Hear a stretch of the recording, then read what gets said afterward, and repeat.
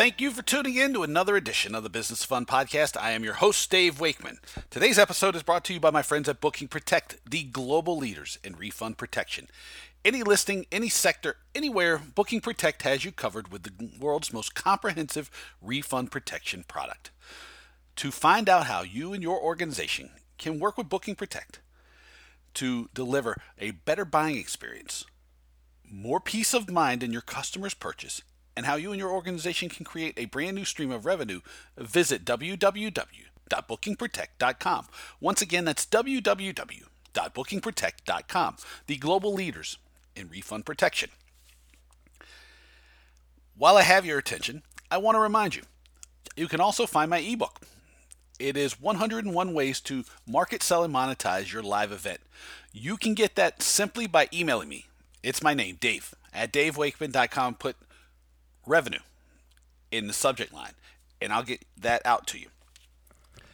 My guest today is a good friend of mine, Ghislaine Bullman from Ticket Pro in Canada. And I wanted to have Ghislaine on because why not? But mostly I wanted to have her on to talk about data and big data and a lot of the things that go around data. She has a very interesting take on data because Ticket Pro is a Canadian company that's been around for quite a bit of time, and they have had the opportunity to collect data, understand how to utilize it, and how to make it actionable, which is sort of the holy grail of data. So we talk about data. We talk about using technology to create opportunities and take advantage of them. We talked about using the proper technologies and the right data to improve the customer buying process. We talked about outreach to younger fans. We talked about content. We talked about pricing. We even got into a conversation about baseball, softball, blockchain, everything, I think. We got to a great deal, and Ghislaine is great. So I hope you enjoy this conversation with Ghislaine Bullman. I'm very excited to introduce everybody to my friend Ghislaine Bullman from Ticket Pro. I'm so excited to have you on today. How are you? I'm fine, thank you. How are you? Ooh, fine, just fine. I'm great. Actually, I'm having like a really good day. I've laughed a lot, and it was mostly your fault because we were talking before we started recording. But I wanted to, I'm really excited to have you on because I think you have some really great ideas that people will learn from. We've become friends over the last couple of years through Intix, and you're like one of the smartest people I know, and you have a like one of the best outlooks about life and tickets and everything that I think people will benefit from. So thank you for doing this. I want to start out by asking you a question about, I guess where we started out talking before we started recording this about the state of the industry, right? And one of the things you and I both are very, very avid promoters of is sharing ideas widely and as completely as possible. Right, wherever I can gain an idea from, I like to throw it out there and go, well, this could work. It might not work. It could work. And we talked about that many times before about sharing ideas and kind of like having a holistic approach to tickets. Can you tell me how you came to such an open, open and creative way of approaching ideas, and how you actually, make sure that you're bringing ideas into your business every day? Well, I think that as we discussed earlier, for a long time we were very insular in ticketing, and I don't know if that's just in Canada or in the States as well, but it was kind of exclusive. People were doing everything by themselves, and you can't be an expert at everything. And I started going to Intix about 10 years ago, and I thought that was a really exciting place to go. People were at that industry, people were very open, they were very excited. We shared a lot of ideas, and you can only learn, you can only improve your business and improve how you work when you listen to other people, because you're not an expert. Nobody's an expert at everything. So I think that it's important to bring other people in, bring other ideas in, and mix them up with your own. Try new things. Yeah, no, I think that's a really great way of approaching it. I know that, what's today? Today's, we're recording this on February 27th. So I know on Friday of last week, I had been I had people ask me like, well, you have all these like great marketing ideas. And I was like, I'm only really as smart as the people I learn from. Right. And so I posted some stuff from like all these marketing people from all over the world. And it was really great because then I got emails from like all these people who are heroes to me that I've learned from. They're like, oh my God, it's like so generous of you to share my ideas with all the people that you work with. And it's great. And I guess the way that you put it that I find so valuable is that you don't lose anything by sharing an idea or learning an idea or taking an idea from another place and applying it in the situation you're currently in. Because the idea, if you don't put any action behind it or you don't like lovingly steal an idea from another place, it loses this energy. Yeah, I'm going to use that now, the lovingly steal. You should. That's why we're having, that's why we have these conversations. That way the ideas that you and I can, share with people, they can lovingly steal and use on their own. Yeah, but nothing's new. Everything is always inspired, quote unquote, by something else. Well, that's right. I have a guy who I've learned a lot from, a guy called Alan Weiss, and he says there's nothing new under the sun, and which I know is, again, a quote that has probably been stolen lovingly from many different places. And it's really true. And I think that there's a lot of great ideas out in the world of tickets that we often miss because we're only looking at what other people in our industry are doing or other people in our specific area of tickets are doing. Or, maybe we're afraid to take an idea from a vendor because a vendor might try to sell me something. Yeah. And I don't think that's necessarily, if you're a vendor or if you're anybody involved, your goal should be that, like, I want to elevate the industry and make it grow, because if I do, then there's going to be more opportunity for everybody, including me. Yes. I mean, at least that's my point of view, but, your mileage may vary. Well, and also sometimes, one company will lead the charge with an idea and show that it can be done and how to do it well, and then for another idea, it'll be another company, but we're always inspired by the people. Like, somebody's always got to be the one to do it first, but it doesn't always have to be the same people. Yeah, and I think usually it isn't the same people. I mean, there's an incredible world full of ideas that get expressed, right? Like if they bounce off of somebody, then they interact with that idea in an entirely different way than you or me. Yeah. And then when that idea takes on its next life, it's the same idea, but it's entirely new because it's never been used in this place or shape before. Yes. Yeah. And and that's like, it's interesting because when you think about it in terms of opportunities, right? Which is, kind of how I've been trying to phrase things most of the year. I've kind of tried to go back old school and focus on revenue and focus on helping people see and understand and take advantage of opportunities. Not having the right mindset, though, about opportunities, it seems like a missed opportunity for growth. Knowing that, like, you have a really great viewpoint on data and on opportunities. Where are people missing or should be looking at opportunities, or where are they missing some opportunities to grow their business and reach new markets? I think there are a lot of different ways that people can grow, and missing an opportunity often we do not have, in the arts, or a lot of smaller organizations don't have the manpower to be able to optimize all their opportunities. But I think that one of them that we're starting to now, and I know this is like a topic that's been beaten to death, but dynamic pricing is one that we all do. And I think people are starting to do it more seriously now. And I like the idea of trying to be more like the airline industry, where we're starting to get people used to the idea that prices will change depending on demand. But I also think that I'm not sure that people are actually looking at pricing. I don't think they're specialists the way they should be. I don't think they necessarily give the attention to that. I think, for the last couple of years, big data has been a buzzword. It's been a keyword, and people didn't necessarily know what that meant, but we started collecting data. And, Ticket Pro, we've been around for a long time. We've been around for like 15 years.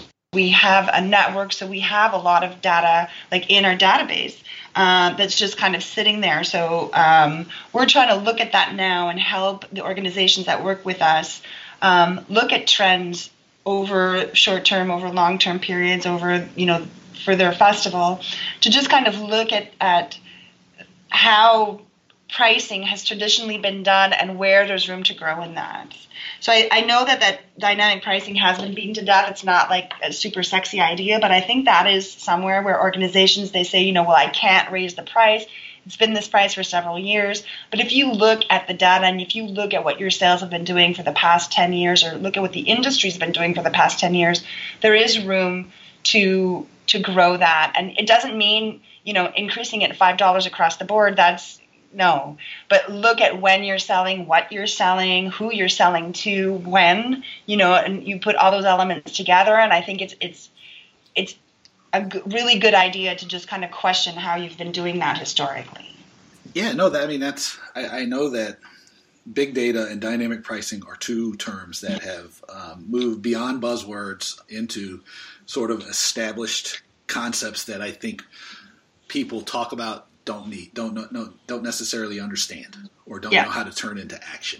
The way you just describe dynamic pricing as a way to let's look at 15 years worth of data and let's look at the trends to help price smarter. That's a good way of understanding how to use data, right?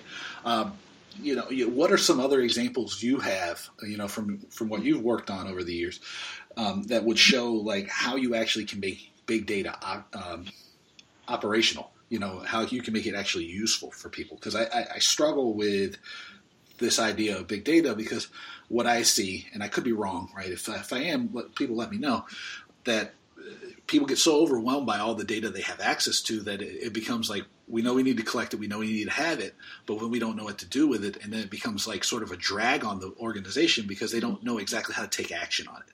Yeah, well, big data can, big data. Big data is just data, right? It's just that you have a lot of it, and then you can kind of anonymize it and look. It's really big.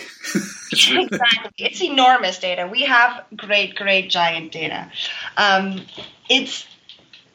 Big data is when you have enough that you can look at trends where you anonymize things. So we're kind of going in two separate directions separate but equally important directions in the industry, because we want to know you, Dave, what do you do, and how can we sell you more tickets, or like what will interest you? So we were interested in very much you, Dave, as a person, as an individual. Who are you? How old are you? Where do you live? What's your income? So for marketing, we really want to do that specific marketing. But the big data is kind of, you have so much data that you can look at it and see trends and see, make, I want to say easy assumptions, but some clear assumptions as to what trends are. And when you have a lot of data and you say 40% of people when they purchase tickets on your website come directly to the page, but 60% of people are being redirected from somewhere else, that gives you an idea on how you can act. So I think big data is really useful for obviously marketing purposes. It's really interesting when you talk about when you look at digital marketing, which is I think another opportunity that organizations, some have embraced it and some small organizations have embraced it. And I think this sounds counterintuitive, but I think if you do not have a big budget to do that in-house, you need to have that in-house. That whole department, I think that it's a good idea to look at opportunities elsewhere, to look at third-party specialists who can come in and help you. A lot of times, those specialists can work out some sort of package where you're paid according to sales that they help generate, so that's a win right there. And these specialists have, oftentimes, Dave, you and I know that at the box office, big organizations is different, but smaller organizations, the box office manager needs to do everything and can't. And they run out of time, and they have to do what's urgent, but not necessarily what's important. And so just if you have a third party organization that can help you with your digital marketing, if you want to do a Facebook campaign even, that data, that it can be really useful to you. Yeah, one concern I have, and maybe you have a different approach on this than I do, is you talked about large data sets, which creates this big pool of anonymous data that can help show us a path, or trends over time. One of the things, and this comes back to the idea that we're stealing ideas from everywhere, right? Which is kind of my gig, right? Because I really have one specialty, which is how to bring money into businesses, how to sell and market things. But so with these big, large data sets, right, and the anonymous data, my kind of concern, and you use the word assumption here, was are we using that stuff too heavily, though? Because are we making it so that it becomes like a race to the bottom, or really a race to the middle, or the lowest common denominator? And so number one, is that true?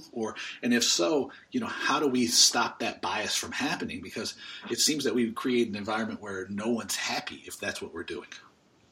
Well, okay, and I've listened to your podcast before, so I assumed this was going to come up. I do have my other famous question I'll pull out in a minute. So. No, and that's a very good point. And I think when you look at it, like, it's very easy to sit here and in 10 minutes talk about big data and wrap that up. But clearly, when you look at it, you can't make assumptions. I'm saying sometimes things are clear. So if you look at data and you go like, wow, 80% of our ticket buyers are women, that's not an assumption. That's the fact of what's happening. But why is that happening? There you can't assume. So just as an example, we were looking with some clients at the flow of purchases on our website. And our client said this was, if you look, people drop out at the page where we list the prices. People that's where they exit the flow. So it means our prices are too high. And I said, well, I'm not sure that's true, because people are coming and maybe they want to look at the prices. This is what they want to know. And so it's a success because you've given them that information, and this is where they drop out. And then when we looked a little further, we realized that like 60% of people who had left that page actually came back and purchased later. So I think that how I read the situation was correct. People come on the website, they want to know what the price is. If they exit your website without buying because they need to consult other people, that's still a win. You've had what could be considered a conversion if conversion wasn't universally accepted to mean money. But you've reached your goal with that page. Let me ask you this too, because you brought up something interesting too. So you said like 80% of people are dropping out, or so whatever the number was at the point of pricing, right? And then 60 people come back. You tell me if I'm wrong, but so knowing that though, that creates a tremendous opportunity, because if only 60 people are coming back, that's 40% of the people that you have a chance to like remarket and retarget to, right? Yep, exactly. So and getting that information, I don't know if in the States you have the same laws as we do in Canada. In Canada, we've got something what's called the Canadian anti-spam legislation. So we're not allowed to email, and it was not meant for ticket sellers, but it was meant for the Nigerian prince. But of course, they cannot control the Nigerian prince, and they can control Canadian corporations. So we're not allowed to send emails to people willy-nilly and to whoever we want, and to contact them however we wish. So we really have to get their permission to either explicit or implicit to contact them by email. And they're slapping out some hefty fines, and so we really have to be careful. And at Ticket Pro, everywhere, you want to talk to people who want to hear from you. You don't want to talk to people who don't want to hear from you, because you're wasting your time. And I'm generalizing, but no, that's a great point. And that's sort of when I asked the original question about the large data sets and the race to the bottom. That's like an interesting term, because that's like you can't highlight that enough. It's like having a huge list is unimportant. Having a much smaller list of people who are willing to take the journey with you is so valuable. Yeah. So when somebody comes and they put tickets in their cart, that's pretty that's a show of interest, right? So yeah, so like looking at abandoned carts, looking at, and I mean, making sure you're not.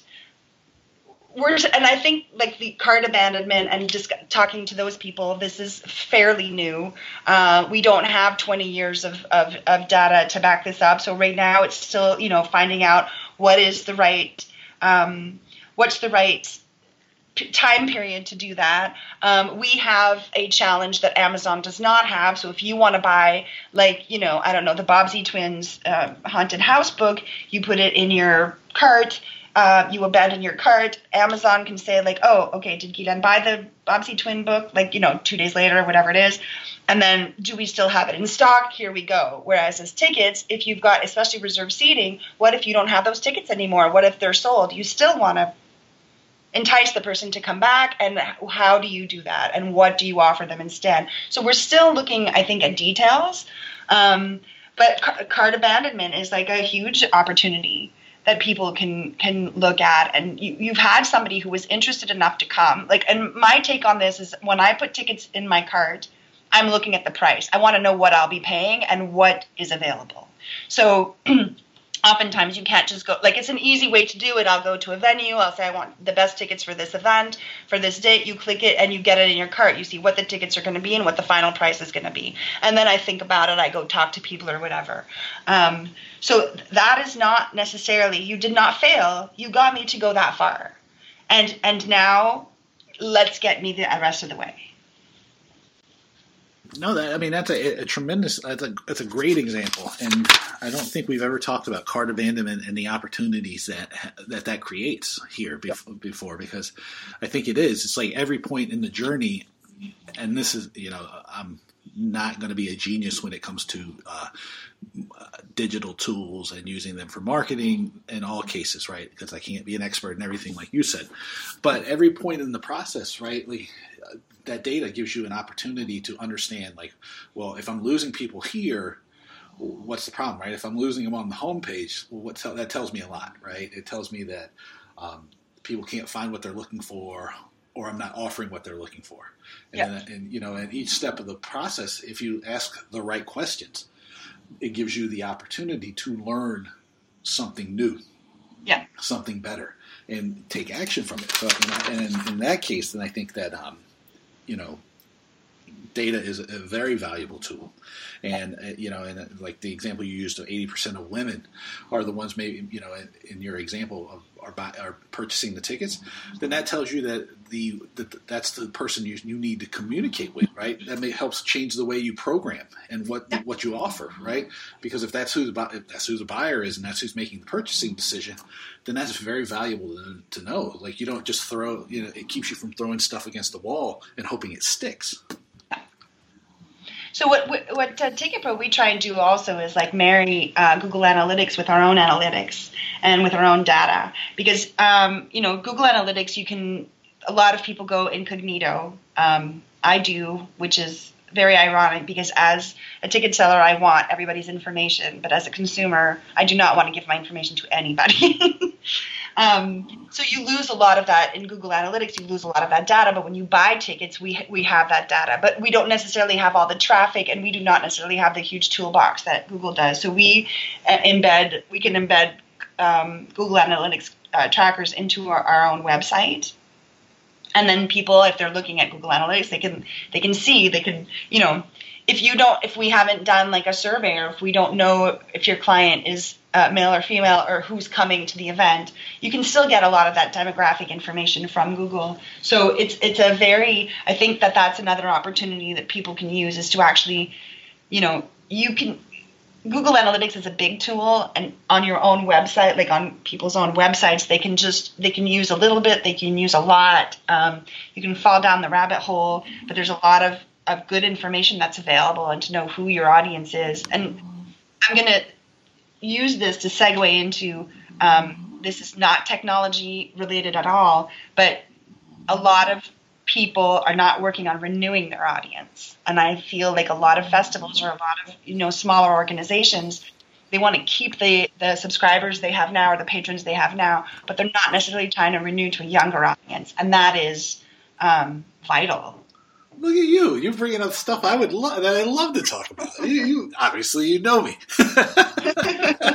and to highlight the point you make about the Google Analytics and all the cool stuff it'll do for you, I just pulled up my Google Analytics on my, for my website, and it'll go. I mean, obviously the U.S. is the number one market for me, but I mean, there's visitors I can see here from Germany, South Africa, Australia, the Philippines, India, like all over the place, and it gives me a, the percentage of these places is very high, which is interesting to know, right? I mean, it doesn't change. I guess everybody needs to know how to make more money.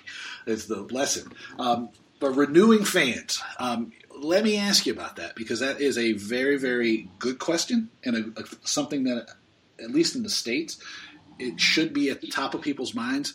The most famous example, right, lately has been Major League Baseball, and the fact that Major League Baseball's average fan, the age of their average fan, has been ticking up 1 year every year consistently for like the last at least 4 or 5 years, I think, and they're kind of like, they seem to be a little bit directionless in how they are tackling that idea.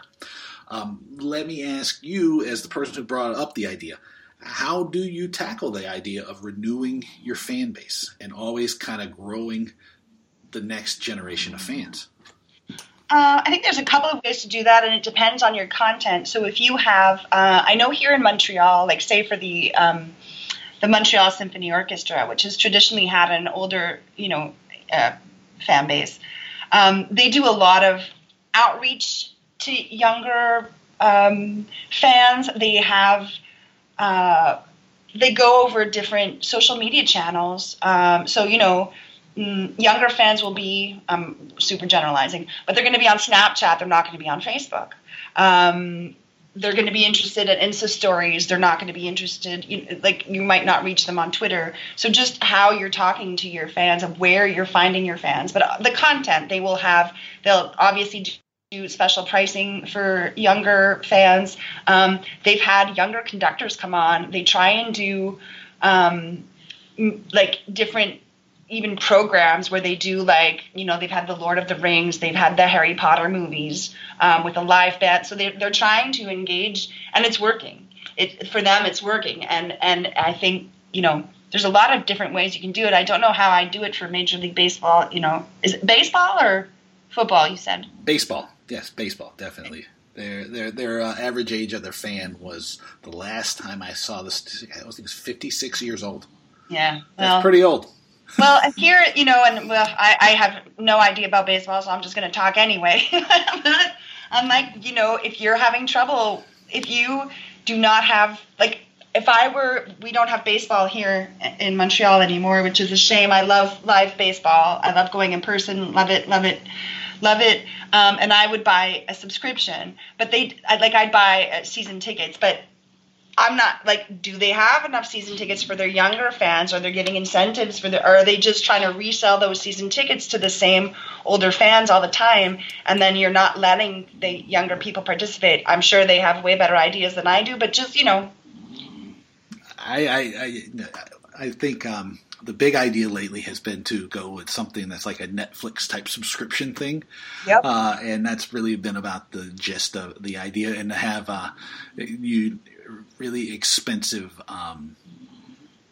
stadium renovations to create social spaces. And that seems to be the extent of most of their marketing efforts that have gone into this. I could be wrong, but yeah. Well, different subscriptions is a really good idea. So allowing people to make their own packages, that seems to be what a lot of sports organizations thinks appeals to younger people. I know in Montreal for the soccer, I think last year, I'm not sure if they're continuing it this year, but they also have kind of what do they call those? What's the word? Where before the game you go out and everybody's got food at their trail. Oh, a tailgate. Yes, tailgating. So they wanted to do this kind of tailgating idea where you would go and then you'd have different stations where you'd go eat during the game. So they're trying to bring foodies and soccer together, which I think is an excellent idea. But I mean, you offer me food anywhere, and I'm pretty much in. Yeah, no, I mean, yeah, I think that. I mean, again, we've talked about this before. I think you even saw me push back on this idea that we're limited in the ways that we can market and sell and generate revenue from events and reach people. I mean, as we're recording this, I know I just sent it to you, but I just put out a PDF with 101 ways to market and sell and monetize your events. And I know it's not an exhaustive list. It's not a comprehensive, complete list. I don't think, I think all of these things should be on the table. I mean, it's just, it's my idea is always like you keep throwing things at the wall until you get what you hope, until you kind of start finding the keys to the combination to get what you want. Yeah, and I worked in software development for a long time, and one of the ideas that I love that I took out of that, and then I try and apply it to everywhere in my life is fail fast. So try it, implement it quickly, do it. If it doesn't work, move on to the next thing.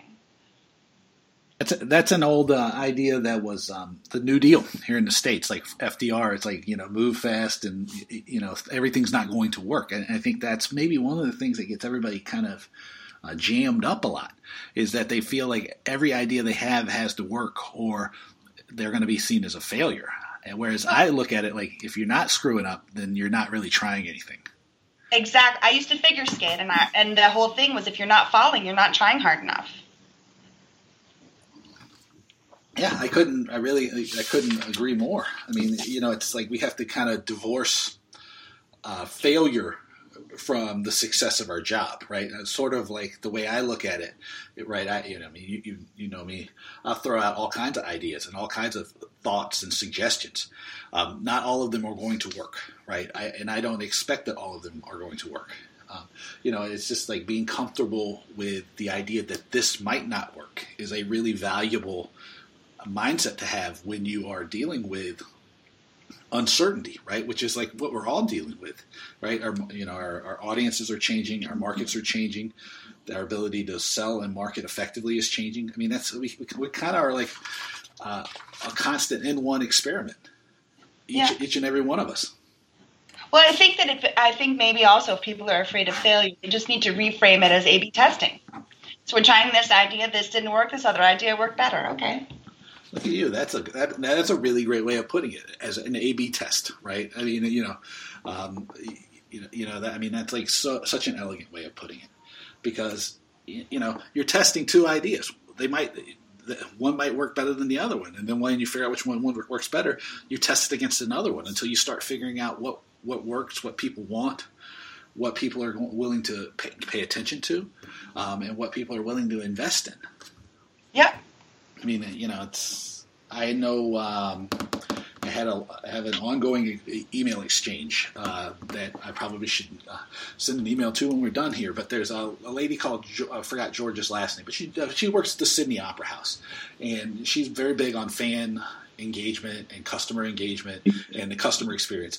And she told me last time we were going back and forth, it's like the biggest challenge that she deals with at the Sydney Opera House, which is an iconic venue, right? I mean, everybody, as soon as I say it, I'm sure you can picture it in your head, is that as soon as they roll out something experiential for their customers, it becomes expected, and that they have to come up with something new.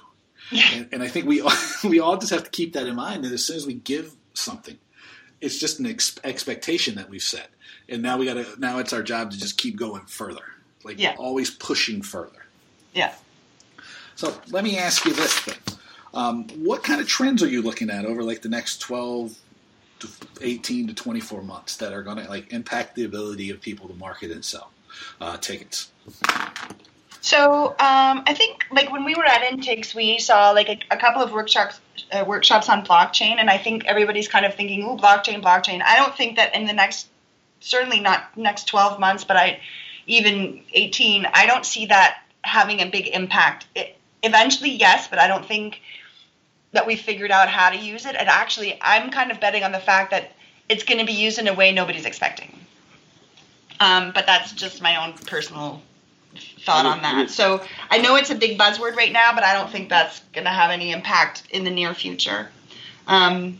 You can cut this out if I'm wrong, right? Oh yes, of course. No, we'll go back and we can post edit it. But I tend to agree. I think that the opportunity for blockchain's there. I think that it's probably creates value. I think that the challenge blockchain companies are going to encounter is the fact that the industry as a whole is slow to adapt to new technology. Yeah. And the idea that it takes a lot to create a mass shift enough to make it financially feasible to continue to go forward. Yeah.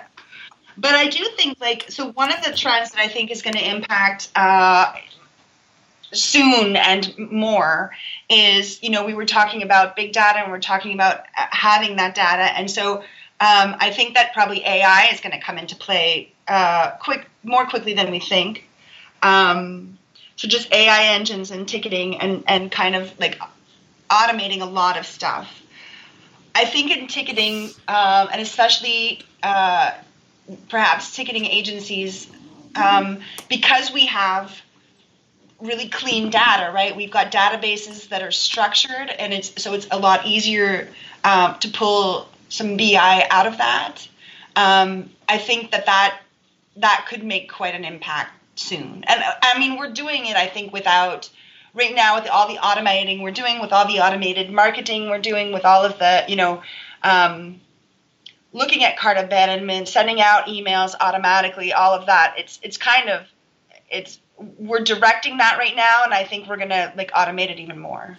Let me ask you this, because does Ticket Pro have an AI solution or an AI component built into the platform? I wouldn't say AI. No, not yet. That's okay. Because I was going to say, I didn't want to say it if you were, but I would point people towards Martin Gameltoff and ActivityStream, he's been on the podcast twice. Uh-huh. And their solution is extremely elegant and is cost effective. And I know just from doing some work with those guys and talking with them that, it provides some really great insights that back up exactly what you were talking about. Well, I will have to go listen to that then.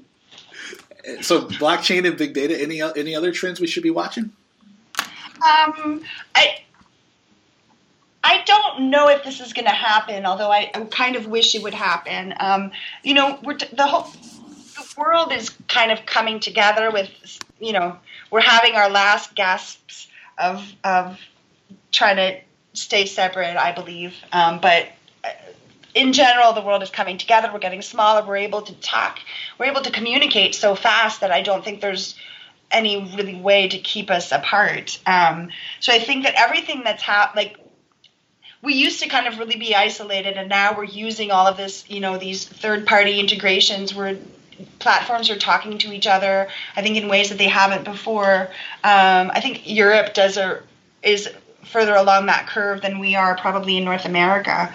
But I think that we're starting to share inventory between platforms, and I think that's only going to get stronger. I think that's a trend that's only going to continue and get stronger, and I think we're all going to be the stronger for it, frankly. And I would second your idea that Europe is much further advanced than we are in North America as far as using integrations and tools that talk together and work together effectively. I mean, that's I think as true as it gets. They do a much, much better job. And I think part of it's just sort of the nature of the way that the contracts between venues go in North America versus Europe. But I would agree. And I think that's true. Things are only getting smaller. It's only easier to communicate. It's only easier to work together, no matter anywhere you are in the world. And I think it's great because, I've been really fortunate to, meet and know people all over the world. Because of technology and because of how small things are, and it really makes, I think, all of us smarter. Yeah. So that's great. Now, how can I point? Where can I point people to you? How can they find you? Where can they find you on the internet? Oh, me, Gideon? Yeah. Oh, I'm on. IAMGUIS on Twitter. I'm not that. I like to follow more than I like to talk. And I'm Guylaine B on Instagram. But again, I like to follow. I don't share very much. That's when you have to pick up the phone and call Guylaine to find out exactly what's going on. Yeah. Well, Guylaine, thank you so much for doing this. I think at least if nothing else, people are going to learn that you're much smarter than I am. So I don't think so, but it'd be nice to think so. No, I let me pay you the compliment. So. Well, thanks very much for having me. It was a lot of fun. Of course. Yeah. And I'm sure we'll do this one. We'll do another podcast. Yes. Once again, I want to thank my guest, Guylaine Bullman from Ticket Pro, for taking the time to have a conversation with me on the business of fun. As always, you can find out what I'm doing by visiting my website. That's www.davewakeman.com. You can find my blog, my list of clients, the activities, my calendar, all kinds of stuff there. So visit www.davewakeman.com. You can also find me on LinkedIn. You can connect with me there. You can follow me on Twitter at David Wakeman, which, if you have a connection to the person who has at Dave Wakeman, who has not tweeted since 2014, I'd love that Twitter handle. If you like what I'm doing on the podcast, I'd love it if you'd subscribe. We're on Stitcher, we're on SoundCloud, we're on iTunes, we're on all the major platforms at this point. And if you'd subscribe, leave a review, or maybe most importantly, share the podcast with one other person. It would mean a great deal to me, and it would ensure that we continue to deliver really great content for you. As always, I want to thank my friends at Booking Protect, the global leaders in refund protection, for sponsoring the podcast. To find out how you and your organization can partner with Booking Protect to create a better buying experience, give your customers peace of mind, and maybe, most importantly, give you and your organization a brand new stream of revenue, visit them at their website, www.bookingprotect.com. And until next time, thanks for listening. I'll see you soon. Take care.